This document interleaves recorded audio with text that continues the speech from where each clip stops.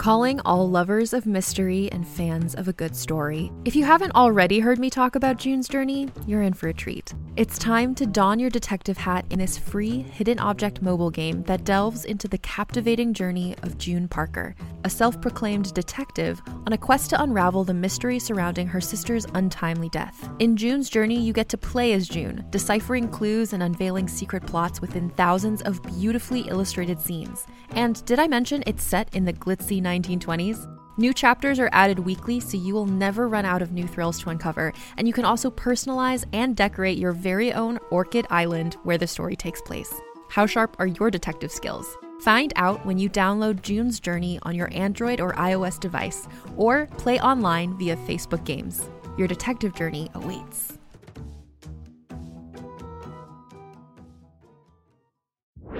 What's up? This is Rebel Radio. What up? What up? This is DJ Newmark. This is Peanut Butter Wolf. It's your boy. It's okay. Keep checking out Rebel Radio. Rebel Radio. This is Rebel Radio. We're in the place right here. Rebel Radio is going down. Would you say Rebel Radio? Oh, wait. Let's do it again. Rebel Radio.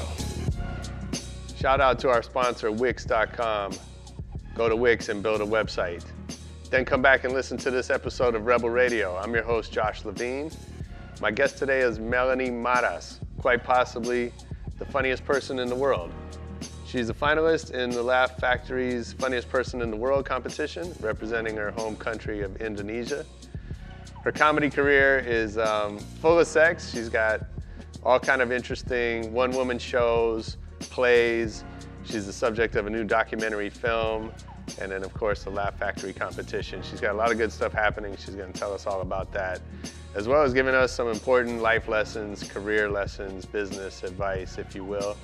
She's a great example of being vulnerable, of finding her own voice, and she's going to give us some tips on how to test your own boundaries. Good stuff coming up on Rebel Radio after our EDM.com track of the week.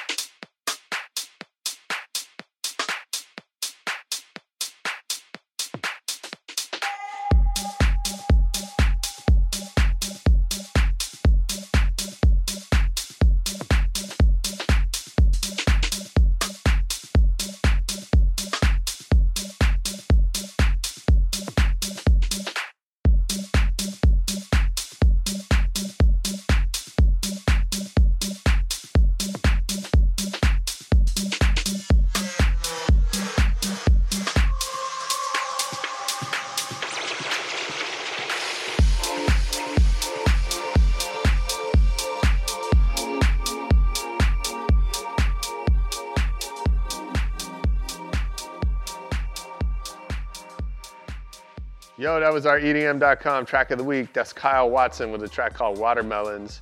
You can find that on First Edition label. Go to soundcloud.com/First Edition. And now let's hear the interview with Melanie Maras.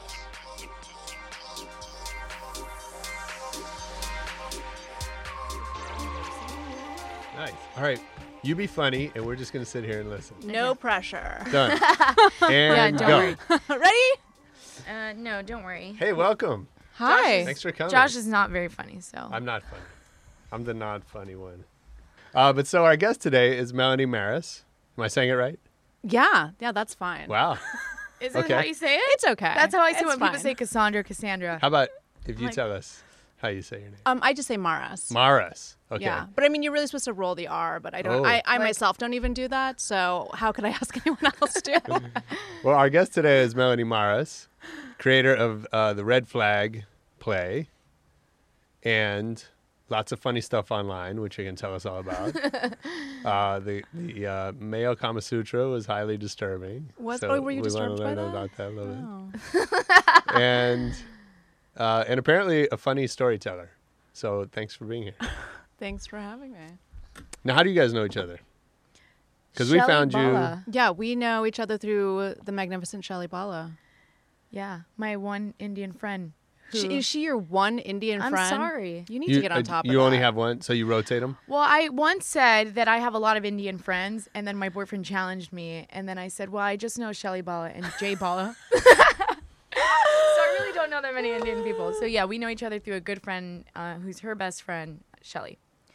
Well, there's only about 1 billion, Bala? roughly, Indian Indians. people in the world, so I was like, Balas? it's not surprising you would only know one. Sorry. I don't know. Or where are they in LA? How many Indian friends do you have? A lot. Okay. I'm going to go home now. Like at least one. Yeah. So that's basically means. how we know each other. And then I went to her show, and I was absolutely... Actually, You went to Red Flag. I was so inspired. Yeah, I was so inspired. I left there, and I was like, what am I doing with my life? I need to influence and impact people the way you did for me. And it was awesome. It spread that energy, and I was storytelling after sharing your stories. All right, we're not here to interview Cassandra. But I want her to jump into... Well, tell us what Red Flag's about. yeah. I watched some bits online, Yeah. but give it for So anyone who may not have seen it yet. Anyone who might not have seen it, which Yeah. is most people, Right. really. Let's be honest.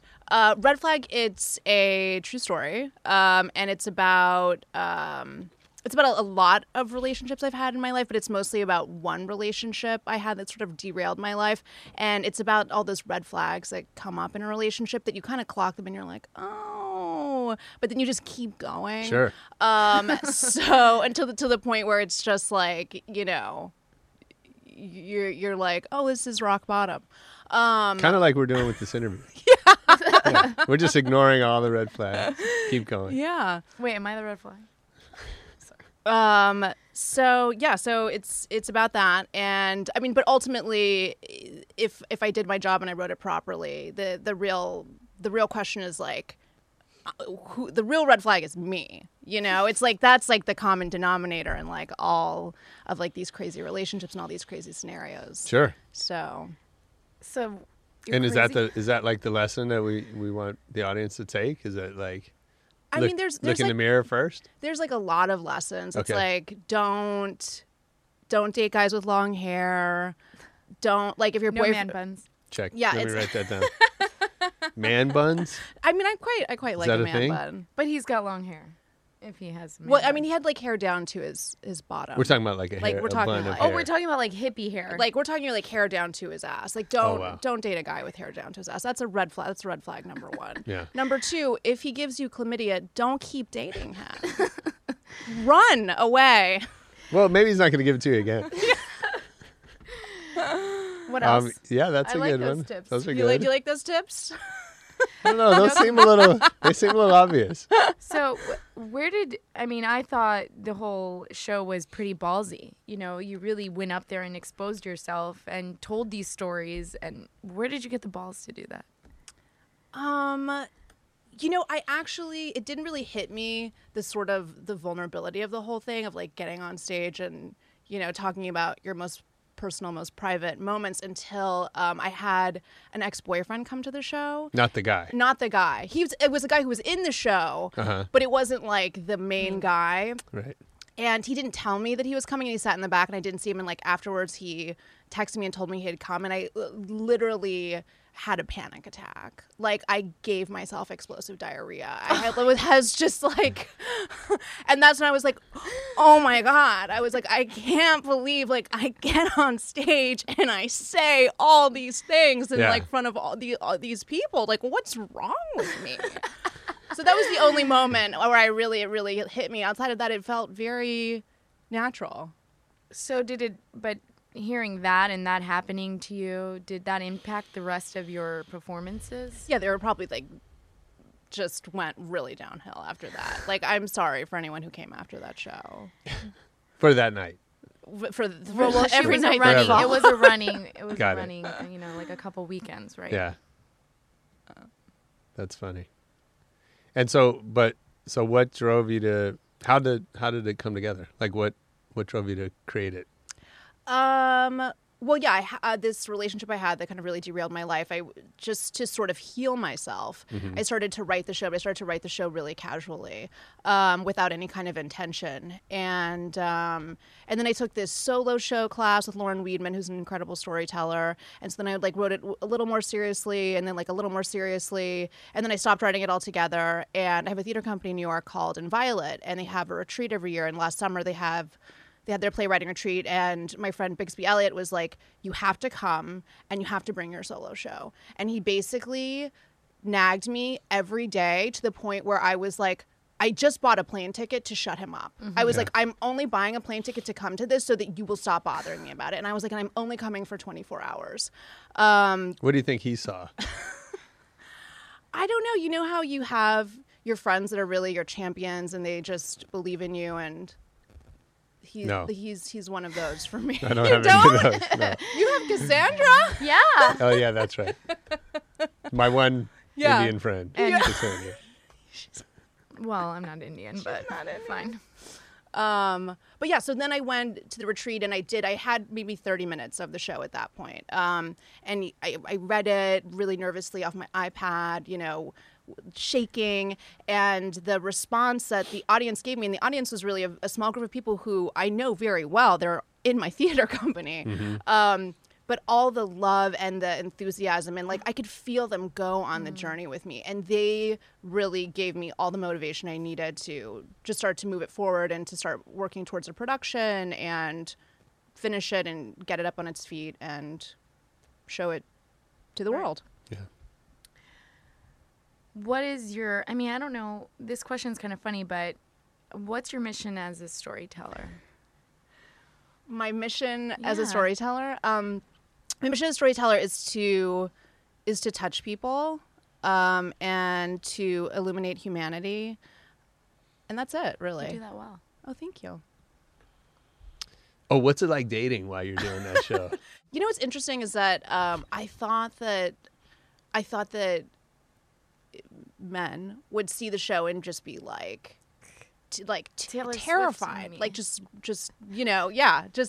just be so afraid. Yeah. But I had so much interest from people who came to the show. Because you were so funny. Because you're on stage. And she's so real and raw. I think people dig that, when you're so that's. They see the dollar signs.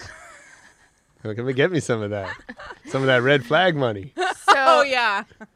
So so is that the success of the show is maybe a potential husband? I don't know that I would call that the success of the show. But it wasn't. I thought it would be a real deal breaker for people, and it really wasn't. So it had no effect. Is that what you're saying? It had no negative effect. Right. Okay. No negative effect. Good. All Yeah. right. Yeah. So a guy came up to you from the audience afterwards. It's hey, I really liked your show. Here's my That kind of number. thing? Yeah. Let's do this. Does that happen? I want to be number 7 on Do you the have next chapter. Do you have somebody picking guys out of the audience to All right. bring backstage? No, but that's a fabulous idea for the next run, Josh. That can be you. That could be your job. Oh yeah, I'd love that. Yeah. Sure.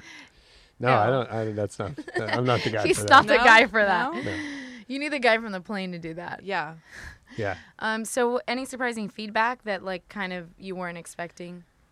Well, I think I was really expecting people to be so offended and repulsed, and I didn't receive that, so that was the most surprising thing to me. Really? Yeah. What do you think you would have done had that happened? Just been apologetic. Sorry I'm alive. I'm Right. sorry I was born. So a lot of your stuff is sort of like that. It's very in your face. It's very raw in some ways,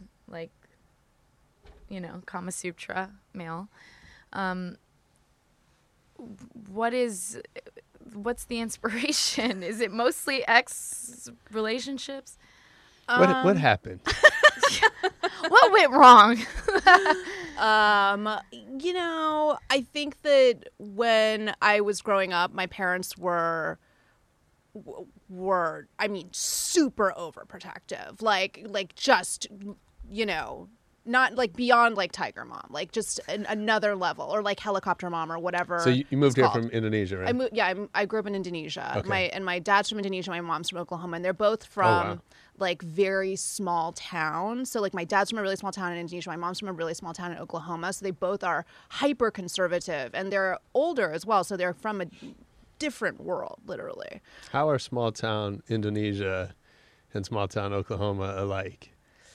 I think people are simple-minded, and in both places. We have a lot of listeners in Indonesia, by the way, so they'll be interested to hear this. Great. Yeah. I think that it's like if you grow up in a small town with limited beliefs, it's hard to look beyond that, and it's hard to grow and think of any other way of life because you've never seen anything else.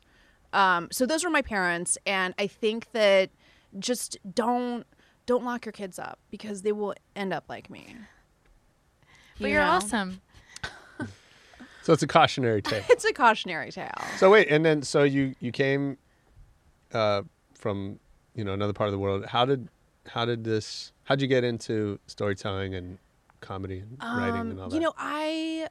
I didn't get into storytelling and comedy until about 5 years ago. I took a storytelling class when I was living in New York with Kevin Allison, who he used to be on The State, and he has an amazing podcast called Risk and an amazing storytelling show called Risk. And he really had the first storytelling podcast of note. And, well, besides The Moth, of course, after The Moth. Mm-hmm. So I took the storytelling class with Kevin, and it was the first time I realized I was like, oh, like, I'm a comedian, like I didn't know before. It was so obvious, but really? I didn't realize it. And then, writing stories and performing them, it was so natural to me. It was the most organic type of writing I had ever done. And I picked it up so quickly, and like the audience response was always like so tremendous.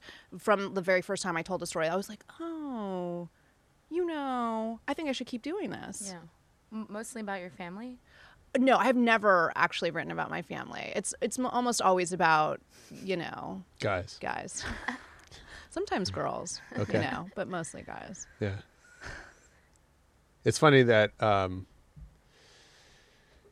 think in the storytelling environments, the Moth, and I've heard some Moth speakers talk about the experience and, how different it is from, say, like stand-up comedy. Yeah. Where, I think in a comedy club, the audience is kind of against you, like until you win them over. I think they can be really hostile. The audiences in stand-up. Whereas at places like the Moth, I think it's tends to be much more supportive. Yes. Yeah. Yeah. So have you bombed? Have I bombed? Yeah.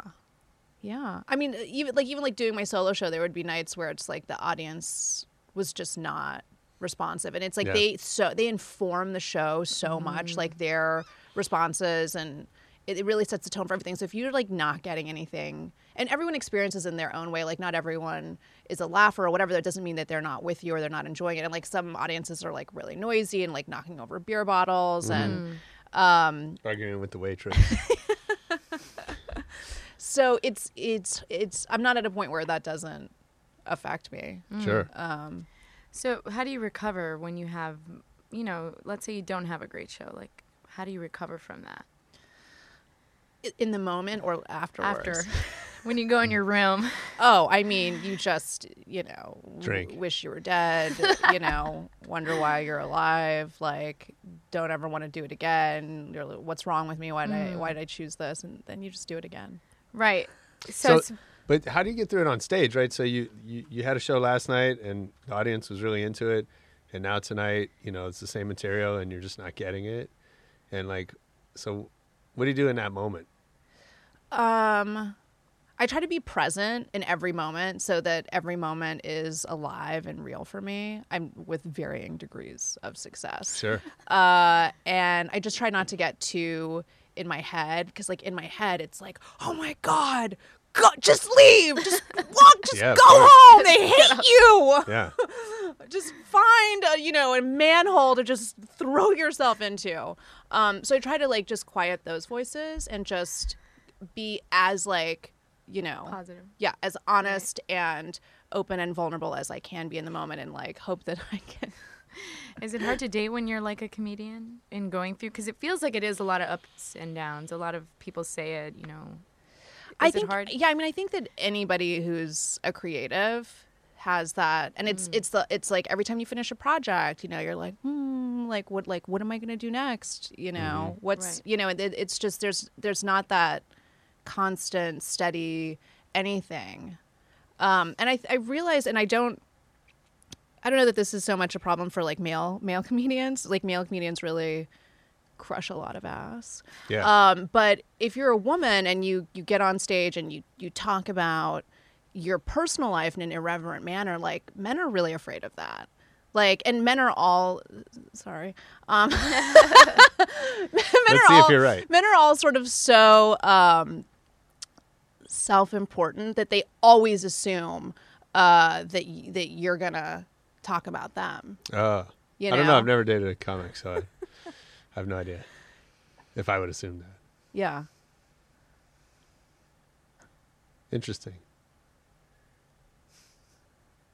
What are you looking at? That card. Oh, yeah. So tell us about the male Kama Sutra. What would you like to know about it? What was the... Why? What Why? drove you to make that? That's something I've wanted to do for a long time. Super passionate about it. So what? Give us the pitch. Well, okay, so the Male Kama Sutra is a tongue-in-cheek comedic video, and it's about all those sexual, quote-unquote, positions that you hear about, like the Cleveland Steamroller, or the Houdini, or the Donkey Punch is a popular one. Sure. I may need to read that book. Of course. But so there are all these sexual scenarios where you Those are actually not in the Kama Sutra. Okay. Yes. It's a different... Yeah, it's a different text. Yes. But so there are all these sexual positions wherein you either, beat a woman, completely defile her, or murder her, and like people think they're hysterical and they're so funny, and there's no reverse, there's no female one where it's like the one where you like, sit on a guy's face and then you pour cut like his dick off. liquid Drano down his mouth, like, Sure. yeah, and then call it the plumber. There's that. Nobody talks about No, the because plumber. guys make those stupid things up. Exactly. Right. So for me, I thought it would be very entertaining to, do a few of these, some of my favorites, the jelly donut. That's pretty top notch. And call it the Male Kama Sutra. Okay. I mean, it's pretty fratty humor, I think. I don't know. I liked it. What'd you use for the jizz? Oh, that's a really good question. Okay. So, my friend Bixby Elliott taught me how to make fake jizz. I guess he may or may not have spent some time on a porn set as a PA. But so what you want to do is you want to get a white lotion. I use Lubriderm. And you want to add some water to it in a shaker. See the shaking motion I'm doing with my hand? Can we grab the shake weight? We have that. It's around here somewhere. Do you have a shake weight? Oh, yeah. It's a prop. Just carry down. Warm up. And the amount of water you would add would just be, that would relate to the consistency you want, like how thick Okay. or how thin you want it. And then, this is key, you add a little bit of cooking oil to give it that viscosity, that sort of shiny Okay. kind of I get what shiny means. texture. Yeah. I used grapeseed oil, but you could use whatever oil you have in your That's kitchen. high-end. Yeah, I mean, You it's spend a lot of light. money on that. Yeah. It's a big It's budget great production. great for cooking eggs also. Yeah. So you shake that all together, and voila, Boom. semen. So they use fake jizz on porn sites? Is this surprising to you? Yeah, I didn't know that. Do they? I thought everything was That's real. not common knowledge. Oh, whoops. Really? Sorry. You're spilling an industry secret, right? Sorry, whoops. Did you guys know that? Yeah. There's a guy with a little gun, like hiding behind the actor. Boom, got like- it. Hit her right on the spot. Okay. Really? That's fascinating. Yeah, the consistency was probably what was most disturbing. Which video. means you did it well. YouTube actually flagged my video For that? As inappropriate. and I've protested to no avail. I haven't heard anything back.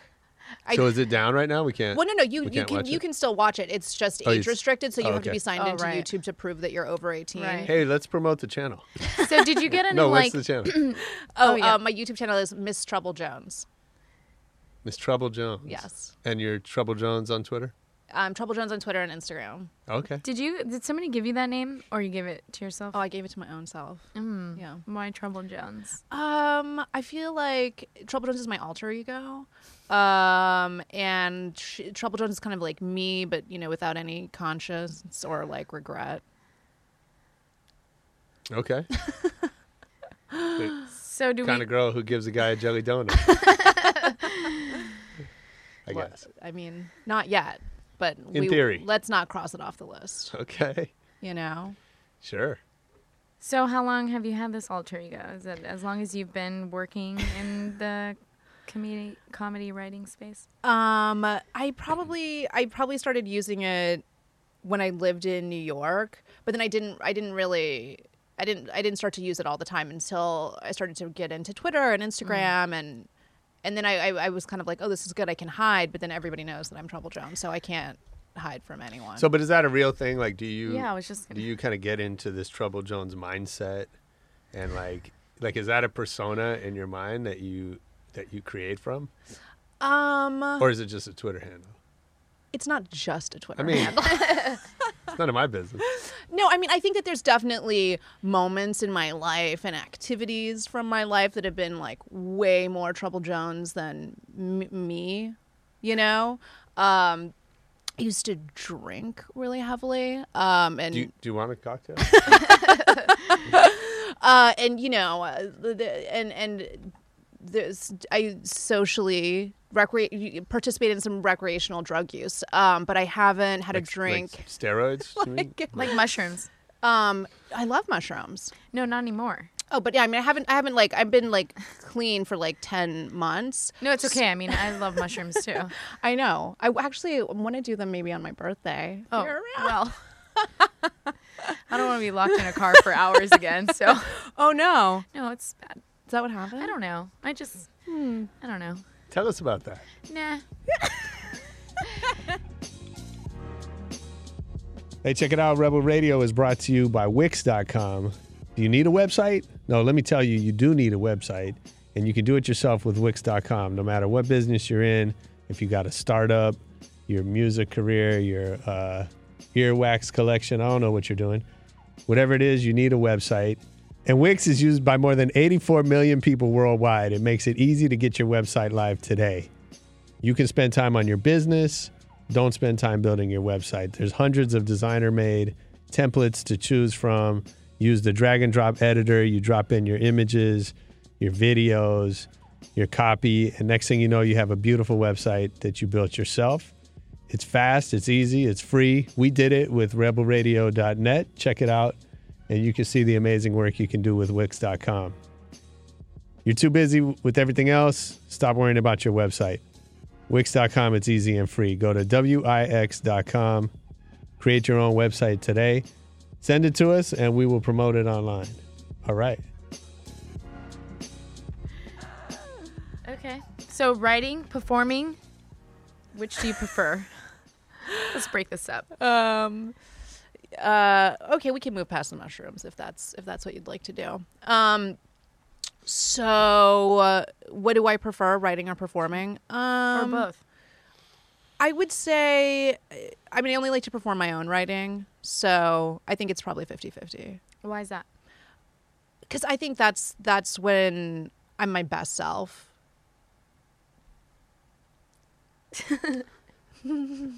Okay. You talk a lot about sex. Do I? What's that about?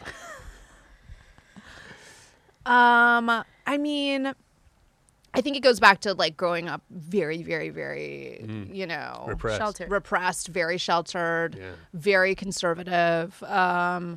My preacher's daughter kind of thing. Well, yeah. Well, I mean, not quite. My dad's Muslim, but my mom is. I grew up in a Baptist church in Indonesia, and I mean, like really like old school style Baptist. And I like wasn't allowed. There was a certain point in time where the only social activity I was allowed to do outside of school activities was like I could go to youth group, and like that was it. So, yeah. I mean, I think it's like, and like my parents were just like. They would just be like, "You're a whore," and like I'd be like, had never even like been alone in a room with a boy. You know what I mean? They like were just terrified of the idea of it happening. Yeah, they'd be like, "Ah, you're a slut," I'd be like, "Really?" I'm like, "Guess what? No one wants to touch me."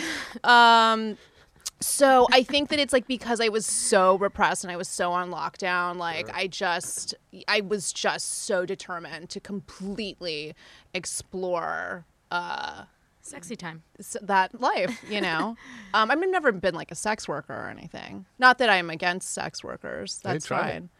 Try it and come back on the show. Tell us how it is. I mean, I went through a real phase where I was like, oh, I'm gonna moonlight as a dominatrix.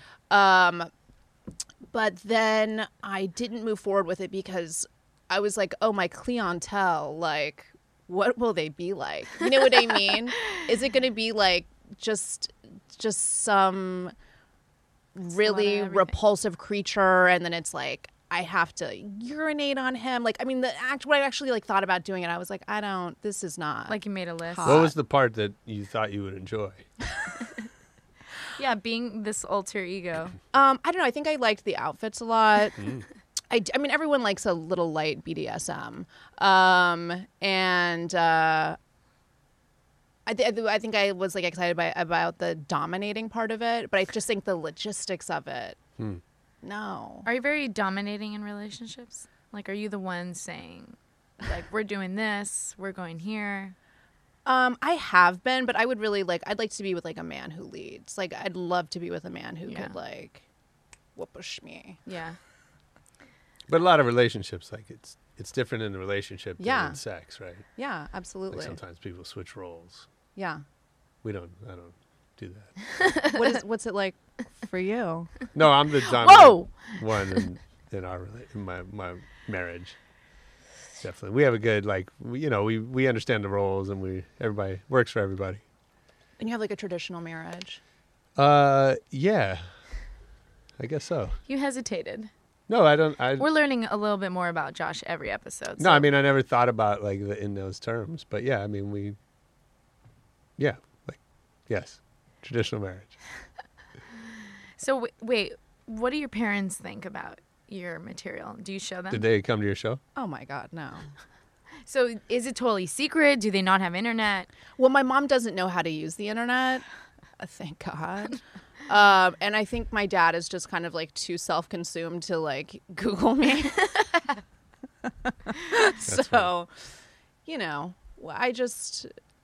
I'm not hiding anything, but I also I'm not like sending them videos of my material. They didn't see the male Kama Sutra. And if they did, it was not because I sent it to them. Are they the ones who flagged it on YouTube? They we work for YouTube now. Yeah. So wait, because we get a lot of letters from people who want to become dominatrixes. Do you really? You'd be surprised. No, come on. And they don't know how. So how were you going to go about it? Well, there was a club in New York where dominatrixes. I don't know what the plural is. Where they work. So crazy people. Whatever. I was just going to investigate. I was going to investigate that. Okay. I mean, I would think it's not like on Meetup or something. I think probably in this day and age, it's really easy to figure out like how to become a dominatrix. And it's like, I'm sure you could just start your own shop, like your own website and just start soliciting clients. I don't think you need any kind of certification. I don't know how safe that is. I wouldn't advise anyone. You need to do a lot of gear though, right? You can't just It's probably really expensive. I'd be like, fuck you can't just start beating someone with a stick or damn, I can't. You need contraptions. I don't know. I don't think you need that many contraptions. Okay. We gotta change it up. Yeah. I mean, I think that people are simpler than we anticipate. But what do I know? I've never been a dominatrix. Maybe you should start like a web series on like how to become a dominatrix, and you can charge for that. Is that a service? I don't know. Is that what you'd be interested in? No, I actually don't want to be a dominatrix. That's not So really my thing. all right. So a lot of your material is inspired by sex and, you know, ex relationships. Do you feel like Red Flag is a turning point in those, you know, those like, are you going to continue doing the same thing, or are you shifting and maybe Like, do you go now just have a relationship and then come back and do a new show? like, are you going to keep this whole Trouble Jones thing going to fuel your material? Well, there's very few times in life where I'll do things to get material. To get material. Right. Sure. I mean, we all have our moments, you know, but Give us one. Tell us one thing you did just to get material. now I'm blanking. But anyways, those moments are We'll few come and far back to that. between. Right. I would say that Red Flag is a turning point for me because it's the most true to my voice. It's the most true to my point of view, and I think that the problem I've had with my writing in the past is I've tempered it and I've taken too many people's notes, and like it just causes the writing to fall on its face, you know. And also I think that Red Flag's a turning point because everything I've done before this was sort of like quite lighthearted, and I went to like a far deeper place with this, and I think I'm just going to continue to go in that direction. So let's talk about that. You know, getting notes and feedback and whatever. You know, how do you know what to listen to and what to ignore? And I mean, I think you just have to really follow your intuition, because some notes can transform a piece of writing and make it so much better than what it was and are really necessary. And other notes, it's like, you know, ultimately at the end of the day, you're the writer. It's your voice. It's your story. You have to listen to yourself. mm-hmm. How long does it usually take to write your stories? I guess it depends on the length of the story. Like a 5 or 10 minute story, I could write in, you know, less than a week. But you know, my solo show was like 90 minutes. That I probably worked on it for close to a year and a half. Yeah. Oh wow. Yeah. It's a good one. So, and how big is that for you? Like how, in your mind, sort of how successful was Red Flag, and what does that do for the next phase of your career? I mean, Red Flag was successful in that I set this goal for myself and I did it. I never dreamed that I'd be able to, you know, write a show, get it produced, stand on stage for 90 minutes and actually capture an audience. So in that way it was a success for me. And also, I mean, there was quite a lot of interest in my writing, and whatnot from there. I mean, I made a lot of changes after the show. I like fired my managers. I think it gave me a lot of more confidence in myself, and in my writing and what I'm capable of and what I can accomplish. You know, I mean, I learned a lot. I learned a lot about like what not to ever do again. And I'm hoping to do the show in New York and like, you know, do a complete rewrite on it and have like a whole new team of people work on it and just have it be really next level. And I'm working on a couple of TV pilots now. Like one of them is sort of based on my character in Red Flag, and then another one's based on my family. So yeah, I mean, it's just been a lot of like momentum that's built up, a lot of stimulus, and it's kind of been a real engine for me. Yeah. So is that like is it a bunch of little small steps that you kind of like, are there moments where you notice like, oh, I'm here and I used to be there? Like, does that stand out at all? Yeah, I think so. I think that I feel different now. I feel different than when I moved to Los Angeles a few years ago. When I first moved here, it's like I wasn't confident in my work. I I didn't know what I was capable of. And now it's like I know what I'm walking into a room with. And I know what I want. I know I want people to meet me on my level. And it's like, you're either going to meet me on my level or you're not, you know? Right. It's like buy, sell, or get out of the way. Sure. So can you think of when that happened? Like does like a switch go off? I think it was after I did my show. After I did my show and like audiences started to come and I started to feel the response and like everything that the audience gave me. And, you know, it was that. It was the audience gave me the confidence. Mm-hmm. Yeah. Was there stuff that you thought was like going to kill and it just, I mean, you know, you talked about it's different night to night, but like, you know, can you think of some material that you're just like, this is gold, and then it just doesn't go?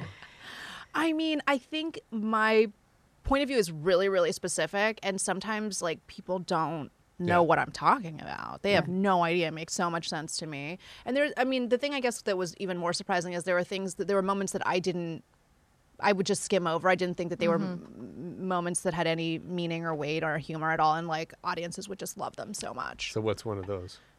Well, I mean, now I can't think of any. But they were there. Okay. So New York, you're taking Red Flag. You're going to change it a little bit. Now, doing the solo thing, was that like you always knew it was going to be that type of show? Did you ever think about bringing in characters? I mean, I hadn't, no. Really, like, my inspiration was Mike Birbiglia. He's my all-time favorite storyteller and comedian. So I would just listen to his albums and watch his live show on Netflix like over and over and over and over again. What is it about his stuff that connects with you? I think he's a master storyteller because he starts off in this way that's like so, you know, kind of like unassuming and like casual, and it's like, and he tells you this whole story, and like and every bit of it is like interesting and draws you in, and there's moments of humor and there's moments of real humanity, and it's like, and then it's like at the end everything comes full circle, and it's like it just hits you like a ton of bricks, and you're like, oh my God, you know? And it's like this thing that you're like, I'm having so much fun, and then you're like, oh, I just really I just lived through something with you. Anybody else that comes to mind that's been a big influence on you? I love Louis C.K. Yeah, he's awesome. I love Larry David. I liked Margaret Cho in the early days when she was doing like Drunk with Power and I'm the One That I Won, and then Notorious C.H.O. Then she went in a direction that I can't speak to. Oh, I don't know what she's doing now. But yeah, no, I mean, those comedy albums were just, and also she too had these moments that were just so revealing and so vulnerable and so raw. And seeing a woman do that, especially like an Asian woman, that was very inspiring for me. But yeah, when I was little, my first comedy influence was John Cleese. There was an American club in Jakarta where I grew up, and they had this video library, and it was all these videos on VHS, and you could rent videos from there. I mean, there was also like all these, you know, these little ghetto video places where it's like they like have these Betamaxes and these VHSs of like all these, it's all bootleg, like all these bootleg like Hollywood movies. But I like the American Club was like my jam because they also had like these Oreo milkshakes that they would make there, and you couldn't buy Oreos in Indonesia. They like got them at the U.S. commissary, so it's like I was like I'm gonna get this at the bootleg place. Wow. So they had the Fawlty Towers series, and I would rent them over and over and over and over and over again. And my favorite episode was called The Kipper and the Corpse, and I transcribed it with a number 2 pencil. And then I convinced my teacher to let me go around to like other 5th grade classrooms and like reenact it. And like I played Basil Fawlty. Oh my God, that's so funny. And it's so weird because it's like when I started listening to Mark Maron's podcast, WTF, I realized that is something that lots of comedians do as kids, is they transcribe stand up, and they transcribe like shows that they love. Like that was like a really common That's funny. practice. Yeah. And I had no idea. I never did that, but I used to memorize. Yeah. I used to sit and listen to Richard Pryor or Eddie Murphy, you know, on vinyl. Oh, wow. or Robin Williams, Steve Martin, and just like memorizing. And I'd go to school the next day and I would tell these jokes. And not as if they were my own, but I'd be like, oh, let me tell you. Or Dr. Demento was a huge, you're probably too young. I don't know who that is. It was this weird radio show, weekly Sunday evening radio show that was like weird. It was a mix of stand-up comedy and like recorded, like stuff off of comedy albums. Okay. Just weird comedy radio on like K-Rock or something. Anyway, but I would sit and just memorize bits and like go to school the next day and do it. And how would they land? Yeah, I mean, I don't know. I was like 11. They're fine. Where were you living? In San Francisco. Oh, so I mean, kids are pretty progressive in San Yeah, Francisco. Yeah, no, I mean, it worked. Yeah. I didn't have like a big crowd. It was just, a couple of my buddies. Like, here's what I heard last night. So did you ever want to be anything else beside a writer or comedian? Oh God, the list is so long. Really? What were you doing before 5 years ago? I was working in Dominatrix. Well, no, that was just a pipe dream. I was working in production, and before that, I was doing acting. And like I went through this phase, this like very fervent phase where I was like, I'm going to be a professional matchmaker, and Nice. I was obsessed with Patty Stanger. And like on Craigslist, I found this job like to work with Patty Stanger, the millionaire matchmaker. And I went and it was like I went and I met, and it was like I guess a couple of people who were on the show at the time. I'm not really sure what's happening with the show now. And I met them at like this Coffee Bean in Burbank. And what they wanted me to do is they wanted me to go to bars, restaurants, nightclubs, grocery stores, synagogues, I don't know, just all over like Southern California. They were like, don't limit yourself to LA. And they wanted me to approach strangers and go up to them and be like, hi, are you single? You're right. And of course, like, I started doing this, and I was like, this is. You did it. You actually. I started doing it, and I was like, this is a terrible idea. Why is it such a bad? Why This was is such a for bad the job? show or This for was- the yeah. matchmaking service? Well, they were. They want to get like the rejects too. I mean, the thing is like they obviously use a casting agent for yeah. it. So why they had like me? But it wasn't to go drum up business for the matchmaking service. No, it was like for the show. to get Yeah. guys on the show, which was like very bizarre. And it was like, and I was in the West Hollywood area a lot, and there was probably 3 guys I went up to who were like, the casting director for Millionaire Matchmaker already contacted me. Like, I'm not going to do the show. We're crossing each other's territories here. Yeah. That's why they said get out of LA. No, right. So wait, why was it so bad?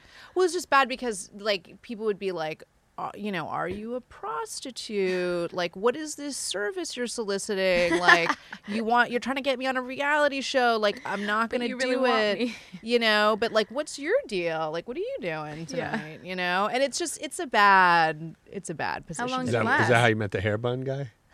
No. That would have been cool. Dare we say his name? Yeah, what's his name? No. What's his No, Twitter no. handle? What's his Twitter handle? Yeah. I don't know. That Did he he's come on to the Twitter. show? I don't believe so. Not that you know of. Not that I know You of. didn't look out and see him. I didn't look out and see him, but what's really crazy? I had not seen him since this moment that I describe in the show. That's really dramatic, where we are just yelling at each other on like Blackburn and Sweetser for like hours. And and that was 2 years ago, and I hadn't seen him. And then the day of my first show, the day that like my show opened, I moved recently to an anonymous location. And my parking space is off of like an alley, and I live in kind of like it's just kind of like a random area with not a lot of foot traffic. And I pull out, and he's standing on my street corner. Oh wow. That is so freaky. And it was really bizarre, and I was like, oh, like my body had a response to it. Yeah, I of was course. like, that's him. Like I saw his back was turned to me. I just saw the man bun, but I knew. And then it's like he turned, and there was this moment where he kind of like looked in the car, and then he like turned away, and of course he was like with some girl who kind of looked like me. And I had this moment because I was like, what do I do? Like, what's the protocol? Like, nobody prepares you for these moments. I'm like, should I stop the car? Like, should I say hello? Like, should I give him a flyer for my show? Should I hit him with my car? Like, what do I do? And like, I couldn't figure out what to do, so I just kept driving. Thank God the light was green. That's crazy. But that's so crazy. That was really strange. What do you do before your shows? How do you get ready? I would try to like have like a calming, grounding moment. I definitely pray a lot, like really hard. And is it Muslim prayer or Baptist prayer? Or do you just cover both? Is it both? You do. Probably a Christian prayer, you know. Okay. Not Baptist though. Not. I Do mean, you not. speak in tongues before the show? No. Not this time. Okay. Maybe next time. All right. Yeah. I mean, I pace a lot. There's a lot of pacing. Yeah, Sure. just going through the lines. Yeah. How do you practice at home, like saying the lines out loud over and over and over and over again? I when I was memorizing it, yes, for sure I did. Yo, I hope you're enjoying this interview with Melanie Maras. We got some other great comedians we've had on the show.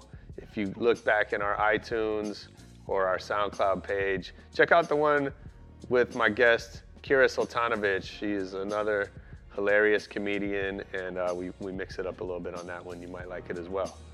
Now back to Melanie Maras. All right, I want to go back to the hair bun because, well, you know, the show's Red Flags, right? So, because I feel like, I mean, I've never dated a man. Yeah. But I feel like if I were, that, you know, the hair bun would be a deal breaker for me. I mean, it's so popular now, the man bun. Yeah, but his would have been like the one where you bun it and it like I don't know. over. I can't imagine. No, it's really popular right now. It's really popular. It sounds like its own hashtag. Yeah, and it's like guys who are like rocking a man bun with like sideburns and like a beard. Oh, it's like getting that's crazy. That's what like especially in Venice. I think sideburns would probably be a deal breaker for me too. I don't know. I'm not. Here's the thing. I think man anything buns. with a hashtag would be a deal breaker for me. Well, then it's too cool, and then you got to shave it. You know. I don't know. Then it gets like that. Because then if you do have so a what's man a deal bun- breaker now? Now that we've learned there we go. these lessons, Okay. what are the deal breakers? Okay, if you meet a guy, we've talked about this one, and he texts you, and there's an emoji in the text. Does that kill the deal? No. Or that's still okay. I like emojis. You do? Yeah, I he's like a lives man in who a uses different time. emojis. I don't mind it, but he's like, smiley face. Ugh. No guy puts a smiley face. I'm like, Like no real man uses a smiley Yeah, face. it's Is not. that what you mean? Yeah. You said you like a sort of a impossible take charge in man. this In my generation. view, like a take charge man does not Do you ever use use emojis. Never. oh, never. And Have you he's- ever attempted to even have have it on your keyboard? Like you can't delete them. No, but when you're texting Josh, you probably think you think he doesn't like you. So you probably should. That's not true. Why is it- Well, first of all, I'm not. He'll say that's funny. If I limit it's actually myself to- haha, he'll say that's funny. Period. I limit myself to one exclamation point, Yeah, Also, not 'cause like he's a 11. writer. yeah. I'm a fan of like a whole row Yeah, a whole of row. exclamation marks. Sure. Yeah. Okay, so what's the deal So breaker? that's not a deal okay. breaker. Emojis, that's fine. Okay, deal breakers now. I would say, okay, if the guy's got a drinking problem, that's a deal Well, breaker. okay, that's no fun. Believe Is it or it not, not? that's not a lot of people. They don't Yeah. They don't say No. that This is that's all. on the This is list. all. All right. This is new things. These are new for me. Okay. He's got a drug problem. If he does any kind of drugs, including marijuana, every day, Yeah, that's a deal breaker. that's a good one. So where's the line there? Like every other day, that's too much. If it's multiple times a week, like Okay. it's too much. Once a week. Once a week's all right. You're really I'm just threading curious. the line. No, you're I'm really just curious threading the how line the- with you the know, once a week how drug this use. works. Okay. If you are a narcissist, that's a deal breaker. If you're condescending, if you talk down to me, that's a Yeah. deal breaker. If you don't fucking get your wallet out and pay, that's a deal breaker. So drug abuse. Yeah, or, drug abuse. Cheapskateism. Yeah, if you're broke, Yeah. that's a deal breaker. Yeah, okay? forget about it. If you're broke, I'm not dealing with it.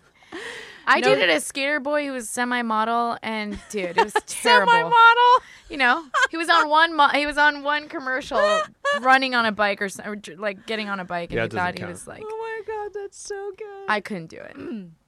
Yeah, if you are unemployed, that's a deal breaker. If you're a man whore, that's a deal breaker. If you're like bullshit with communicating, like you just send like text messages aimlessly, like not trying to meet up, or it's like it takes you multiple weeks to ask me out and you're texting me all the time. No. If you're married, that's a deal breaker. If you're engaged, that's a deal breaker. You have really high standards. That's funny. Okay. And what else? See, I'm thinking like if a guy orders like a Cosmo or something, like he's Well, what that's drink? more of a red flag. What drink? that's more That's of a more red of a red flag. So what drinks? Like you're on a date, first date. Yeah. It's going pretty well. Like the first few minutes, whatever, right? Like it feels okay. And then, you get to the bar. What drink could a guy order that then sends that date in a different trajectory? That's a good one. That's a good one. Yeah. Anything. I mean, now it's like specialty cocktails are such Yeah, it's such a thing. Yeah. Mixology and all Sure. that. So you can't like knock a guy for ordering a specialty cocktail. It's not like the old days where it's like, could I get a sex on the beach, or like, Yeah. could I get a French martini, or Right. like, first of all, no, you can't. Just leave. Apple martini. Yeah, apple Right. martini. Kill yourself. No. Why are you alive? But those days that's sort of like a dated. That's a dated model, unless you go to maybe a dive bar. I feel like mixology kind of came in to save those guys, right? Yeah. It's like we're Probably. gonna Thank give God. you No, seriously. Yeah. your sweet. I mean, yeah, it's like if a guy's ordering like who does this anymore? This used to be my signature drink, but like a Long Island iced tea, Yeah. which has My wife orders Long Island. Does iced she? tea. Sure. Wow. Yeah. She's the best. She also drinks Fireball. She from the bottle. loves Fireball. No, she's great. She could drink whatever she wants. Yeah, she can drink whatever she wants. Wait, so I'll date your wife. Fine with me. What's the best advice you've ever been given for dating? The best advice I've ever been given for dating is Stay to your kind. I guess is to be open to the moment. Yeah, that's a and good to one. like forget everything you knew before. That's a good one. And something that I have to be reminded of all the time is that when you're dating someone, you have to remember that like you don't know them. Yeah. They're a stranger. Like you can project all kinds of things on them, and you can, have sex with them and like think that, whatever you want to think. You know what I mean? And it's like it's a stranger. Like you don't know him or her. That's something I have to remember all the time. What about work? What about work? Yeah, best advice you've ever been given. About work? Yeah. Oh, I mean, the best advice I've ever been given about work is to have a shell like an armadillo and an inside like a marshmallow, which means that you don't let anyone's negativity or rejection or jealousy or whatever affect you, but to still keep your vulnerability and like your truth. Have you had mentors? Yes. People help you along the way? Yeah, I've been really lucky. I've had some awesome mentors. Stephen Adley Girgis is my writing mentor, and he just won a Pulitzer for his play Between Riverside and Crazy, which was at the Atlantic Theater in New York. And he's the creator and executive producer of a new show that's coming to Netflix. It's called The Get Down, and it's about the Boogie Down Bronx and the birth of hip hop. And Baz Luhrmann's directing the pilot. Nice. And Stephen directed my first play in New York, which was called Kiss Me on the Mouth, which was just life-changing for me. For him to champion me and get behind me and endorse me and, direct my work was truly phenomenal. How'd you meet him?